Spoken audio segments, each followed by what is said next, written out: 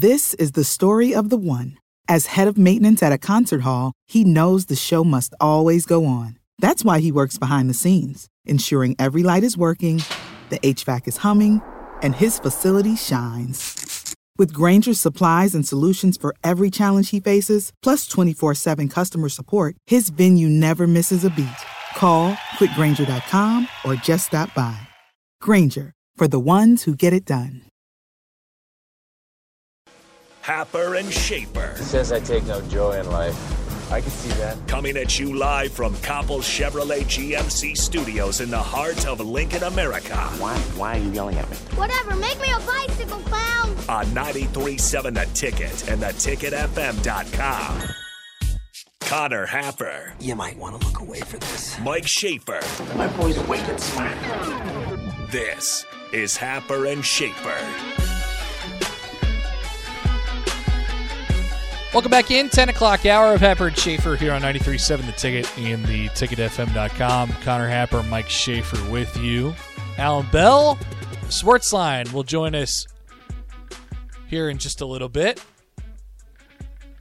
And he'll give us his Alan Bell What the Hell pick of the week. It's really become quite a great thing. It's I sit there and I watch these games like trying to wait for the moment. So last week was Seattle and Washington. And, like, one of them was needed a scoreless quarter. Mm-hmm. So in the second quarter, no one had scored with, like, 3 minutes left to go. And I was sitting there yelling at the television because the football team had moved into position into field goal range. It's like, fumble, pick. Anything. I'm, like, rooting for this as if – and I didn't even bet on it. I want one of them to hit before the end of the season. I know, but they're getting, like, increasingly more likely and elaborate at the same time. So whatever you could do to tune into that'll be fun with Alan. Coming up later, another successful weekend for the Early Edge crew, it looks like. So as they go. Can I say that I don't... You can say whatever you like. No, that's not true. But I do not appreciate that. Why do we have this thing in college football where it's just like popular opinion agrees and then it becomes the truth? Groupthink? Yes. Yeah. I mean, that's a better term for it. Yes. College football, well, use Georgia as an example. The groupthink of it was that Georgia was this great program because they just dominated the schedule that they played. When you looked inside the schedule, you realized that their best wins were against either Kentucky or Arkansas, neither of which are a top 20 team. It's not really an argument for me for that I'm making that I'm saying that Georgia's not that good or anything like that. I was more referring to the Heisman, and now it's like everyone just agreed. We had no idea who the Heisman was going to be going into this past weekend, and now everyone just universally agrees that Bryce Young won the Heisman. Well, because he destroyed the universal perception that Georgia was by far the best college football team in the country. Right. So it's that trophy now, and I don't know, maybe it's just I didn't track it quite as closely or whatever it might be from the past, but I just feel like that's such a week-to-week thing now. And it's so much about Heisman moments, and we try to create these quote-unquote Heisman moments out of thin air. Well, Kenneth Walker had a Heisman moment against Michigan. Right, and then he was the favorite. Yep, and then Bryce Young's comeback against Auburn was a Heisman moment. And then destroying Georgia became another Heisman moment. I mean, some of it is that his numbers are absolutely eye-popping. Like 43 touchdowns, 4 interceptions, 4,322 yards. That's all just passing. I don't even know if he runs the ball ever. But, yeah, I mean, he had 31 yards and 3 touchdowns. I mean, so he has 46 touchdowns. But it's one of those things where someone has to win the award. Yeah. It just feels like this year there's no one that you really – I mean, Kenny Pickett's probably going to end up being second would be my guess. I don't know. And, you know, if Kenny Pickett won the Heisman, would he go down as one of the less heralded Heisman winners of all time? I don't know. They won the ACC. Yeah, no, he has 42 touchdowns. Yeah, and they 7 won the picks. ACC, and he's had a great year. But I'm not trying to say he's bad. His name is Kenny Pickett, and for whatever reason, people are like, I don't know. He plays for Pitt. Well, He can't win the Heisman. Like, isn't this year as good of a example as any of a year where we could have given it to like a guy like Aiden Hutchinson, and that would have been fine.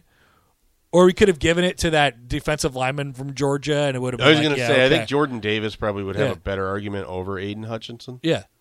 But, yeah, I mean, you could have went a number of different ways with it. But instead, we're sitting here trying to give it to Bryce Young because he's the Alabama quarterback, and Alabama's going to make the playoff and win the SEC, and he had a pretty good year. And I'm not trying to take anything away from him, but it felt like this entire year we were just waiting for Bryce Young or C.J. Stroud to do something, when in all reality, they shouldn't have won the award. Right. They're not that good in the first place. All right, I don't know, not to disparage them once again, but maybe we just shouldn't do it if that's our first inclination. Here's essentially what has happened. So unless you make the college football playoff, you pretty much can't win the Heisman. Right. So Devonta Smith, okay, best wide receiver, tremendous season. That's who probably should have won it. Fine. Joe Burrow, that's probably who should have won it. Fine.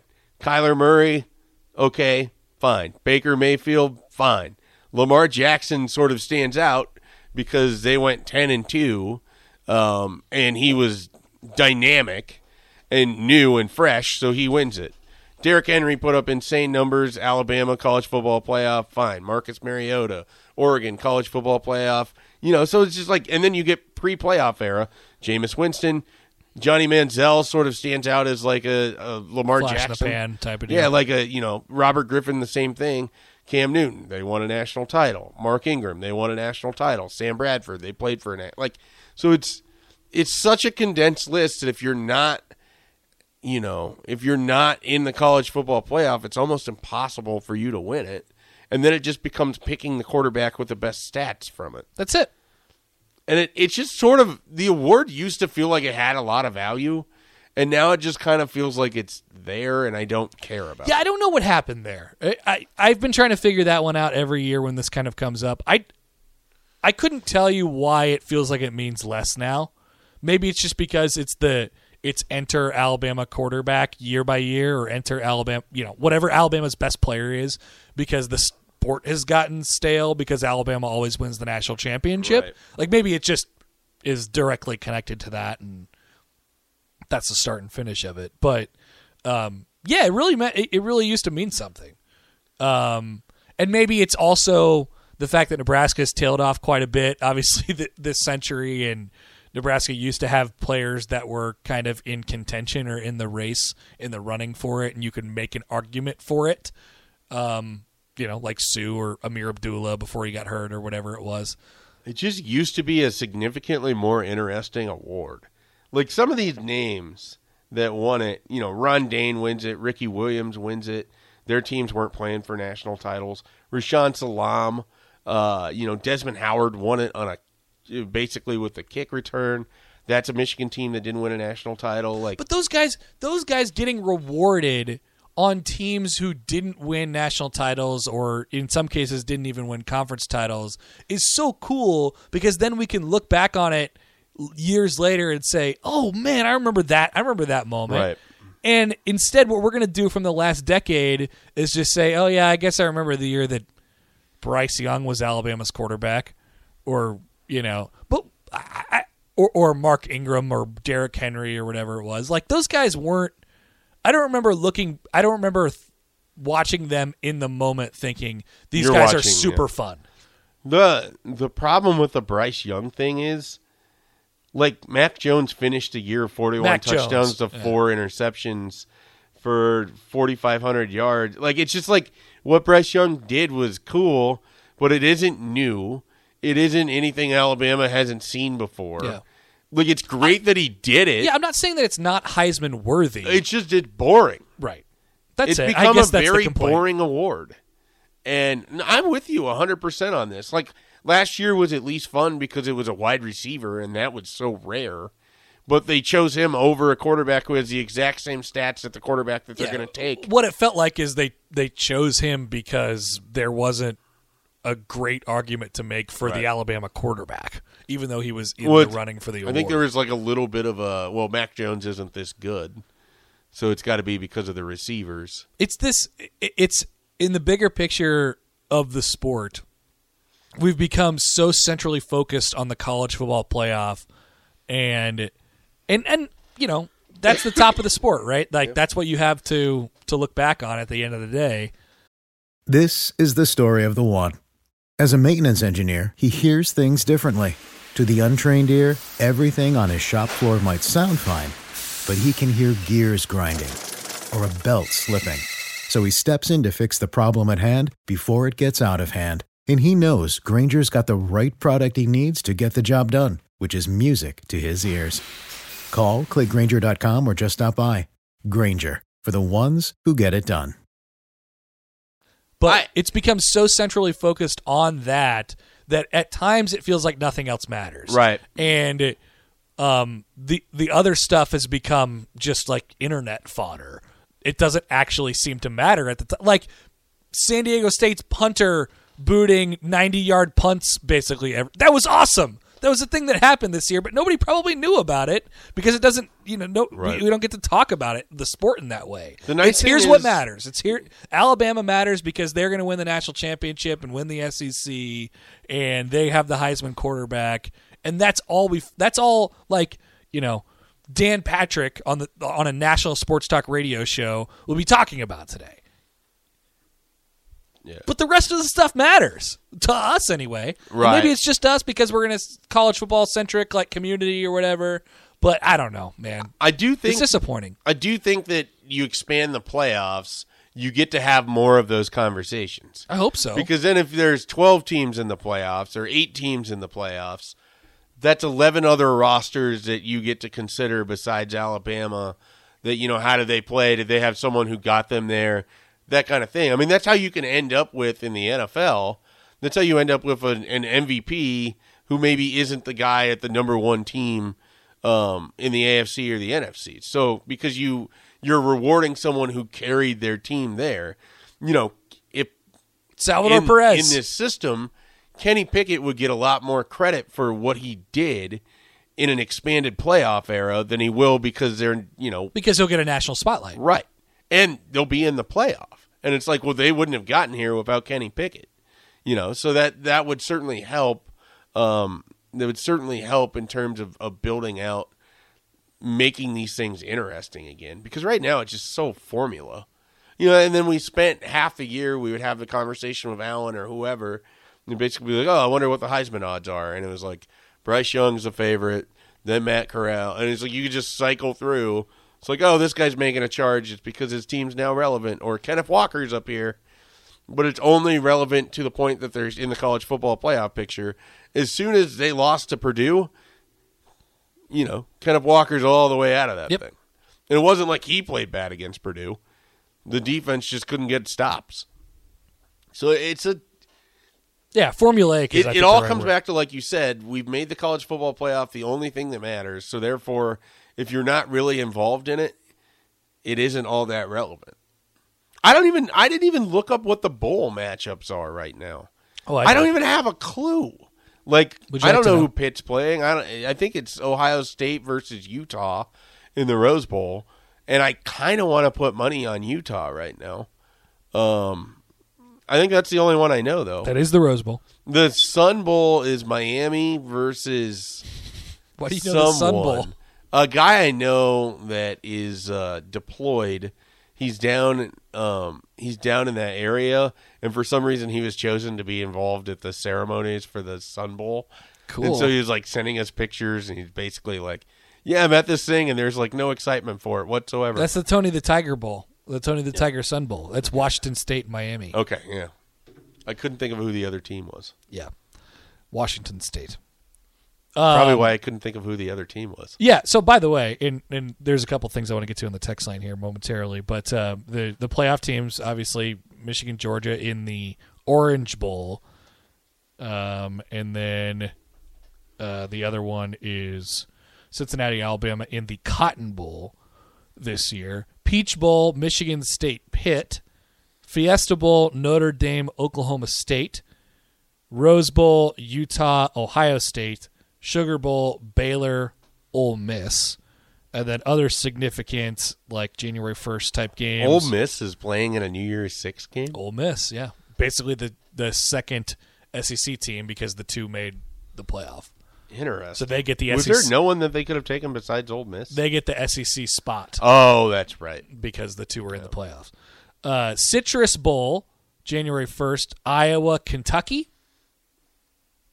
Yep. Outback, Penn State, Arkansas.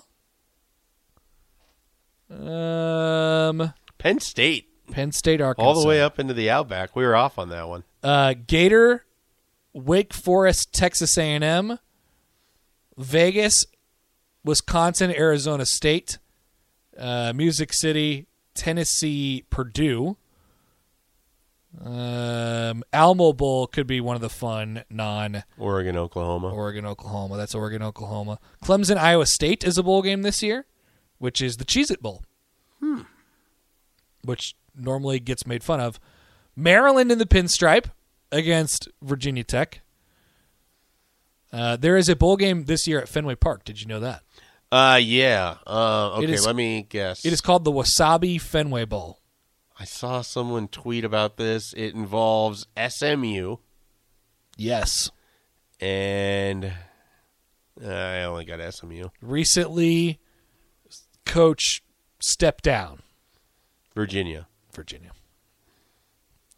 Texas Bowl, LSU, and K-State. That's kind of where we sat on bowl season. The rest of them are semi-meaningless. But I don't want to be the college football guy who says this means more than that, because I was just arguing for the opposite. All right, off the text line. Sorry if you already talked about this. Any thoughts on the Pitt quarterback's fake slide? I enjoy it. I mean, people really don't like it, but I really enjoyed it. I don't know that he even intended to do exactly what he did there.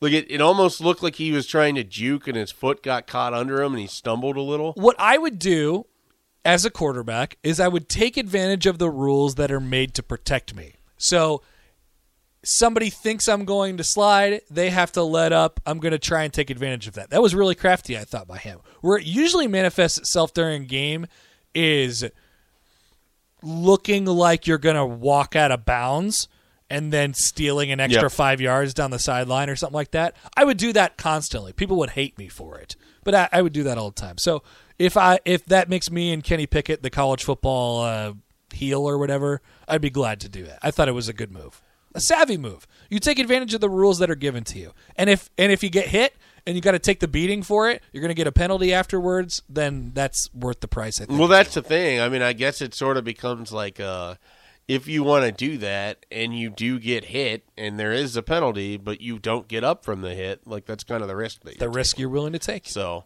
it just puts defensive players in a really tough position, and it's continually unfair what they're asked to do at a moment's notice when it's not the same rules that work for and against them. Yeah.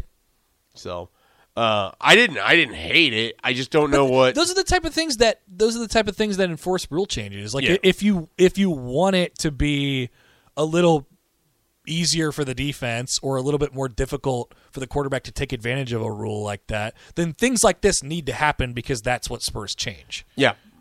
I mean, I think, and this is just me, you can take protective sliding out of the rules for quarterbacks. I mean, frankly, I'm not sure why that's even a thing now, because if you can be dangerous running with the football, you shouldn't just be allowed to give yourself up in that manner and everything's okay with it. Like, if we're all accepting that a quarterback can be a threat running the ball, then he has no protection relative to any other player that runs the ball. Right, I agree. So to me, the answer is to eliminate sliding.